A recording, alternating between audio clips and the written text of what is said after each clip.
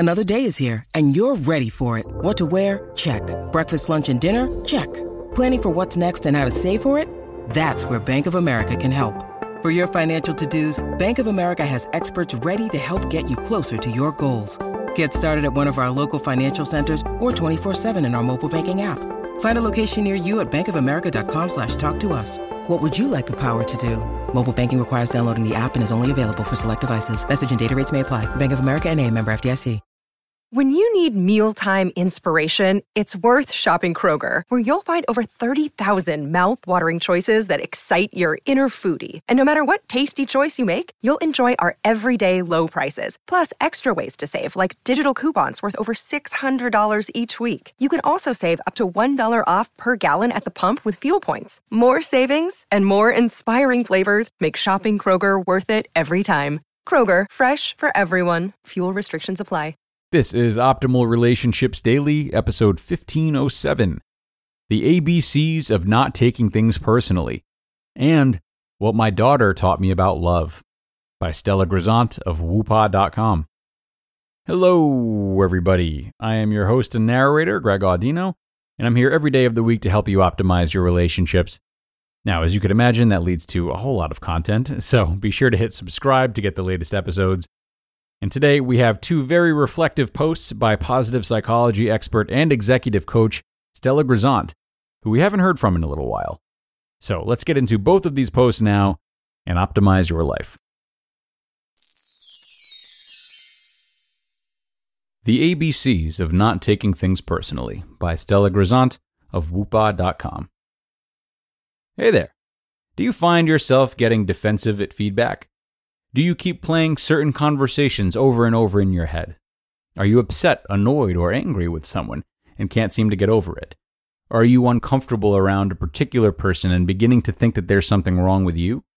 Well, you're not alone. In fact, Albert Ellis, an American psychologist considered to be the father of cognitive behavioral therapy, found that people can get stuck in an irrational belief system that holds us back.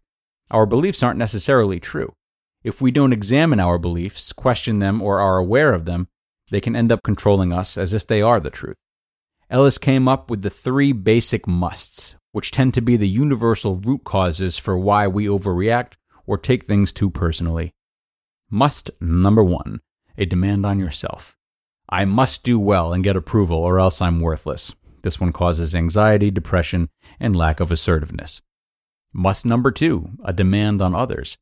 You must treat me reasonably, considerably, and kindly, or else you're no good. This leads to resentment, hostility, even violence. Must number 3, a demand on situations. Life must be fair, easy, and hassle-free, or else it's awful. This leads to hopelessness, procrastination, giving up. Granted, Ellis is overgeneralizing, but his point is that everyone and everything is fallible, people and the world at large. And that unless we stop taking things so personally with no consideration for another's perspective or other possibilities, we're doomed to being miserable and acting out in ways that we may well later regret. Easier said than done, right? Fortunately, Ellis was also all about self-help and coming up with techniques to help people change their beliefs and thought patterns. In other words, just because you think or believe a certain way doesn't mean it's correct and that you have to act upon it. He came up with the ABCDE technique, easy to remember, which is a tool I practice myself and share with my clients, many of whom have found it to be a game changer. A. Identify the activating event. Think of it factually, without interpretation. For example, someone drove into my lane, causing me to brake quickly. B. What is your belief about what happened? Now, give the unedited version of what you're really thinking. That guy was a total asshole, careless, and stupid. C. What is the consequence of your belief? How does it make you feel? I'm so angry and can feel myself wanting to scream. D. Now, dispute your belief. What's another way of looking at what happened? Maybe that guy was rushing to the hospital because his wife was in labor, or maybe he just didn't see me. E. Notice the effect of disputing your belief. I'm no longer angry now. By giving someone else the benefit of the doubt, you give yourself the benefit of calm.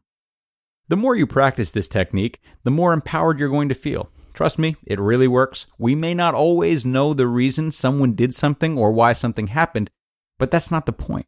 The point is that most likely it had nothing to do with us. And this realization can be very liberating, calming, hopeful, and like I said, empowering. I'll leave you with this recent anecdote that perfectly conveys the point. A client was complaining to me that her boss was suddenly using a harsh tone with her and being very dismissive.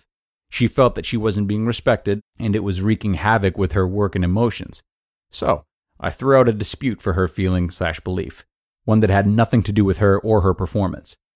Before jumping to the wrong conclusion, maybe consider that he's stressed out about something in his own life and taking it out on you without realizing. Can you take a breath and possibly find out if something else is going on? Before long, she learned that her boss's wife was battling breast cancer. Moral of the story, we don't always know what's going on with other people, nor can we control everything. The one thing we can control is how we feel, and ultimately respond. I'd love to know if you try practicing this technique and how it works for you. Keep me posted, okay? But if I don't hear from you right away, I'll try not to take it personally. What My Daughter Taught Me About Love, also by Stella Grisant of Whoopah.com. Since becoming a mom, I love working from home so I can sneak playtime and cuddles with my 16-month-old in between calls. It never ceases to make me feel incredible when I walk out of my office and see the sheer glee on her face at seeing me. She claps her hands and runs into my arms. There is nothing better than that. Every night, my husband and I reflect on the sweet moments we've each had with Lenore, and I shared with him how her greeting me absolutely overwhelms me with joy. And that's when I realized, why don't I do that? I mean, I absolutely adore my husband and am beyond grateful to have him in my life. But when he comes home, I give him a hello and a kiss, usually rushed because I'm preoccupied with getting dinner finished or started, and whatever else I'm thinking about. Maybe I won't clap for joy the way Lenore does, but why don't I take a sec and greet him with the sheer love that I have for him? According to researchers Ed Diner and Sonia Lubomirsky, our relationships are the biggest predictors of our happiness, above and beyond our health, our success, even our wealth. And yet, we so often take those we love the most for granted, especially when it's been a few years and life gets in the way. So I am now taking a cue from the wisest one in our family, our 16-month-old daughter Lenore, and choosing to revel in the presence of those I most care about. What about you? Does this sound familiar? If yes, can you think of better ways to express your love and appreciation for those you cherish most? How might you be more purposeful in the time you have with these special people? Showing you love, Stella. You just listened to the posts titled The ABCs of Not Taking Things Personally and What My Daughter Taught Me About Love, both by Stella Grisant of Whoopah.com.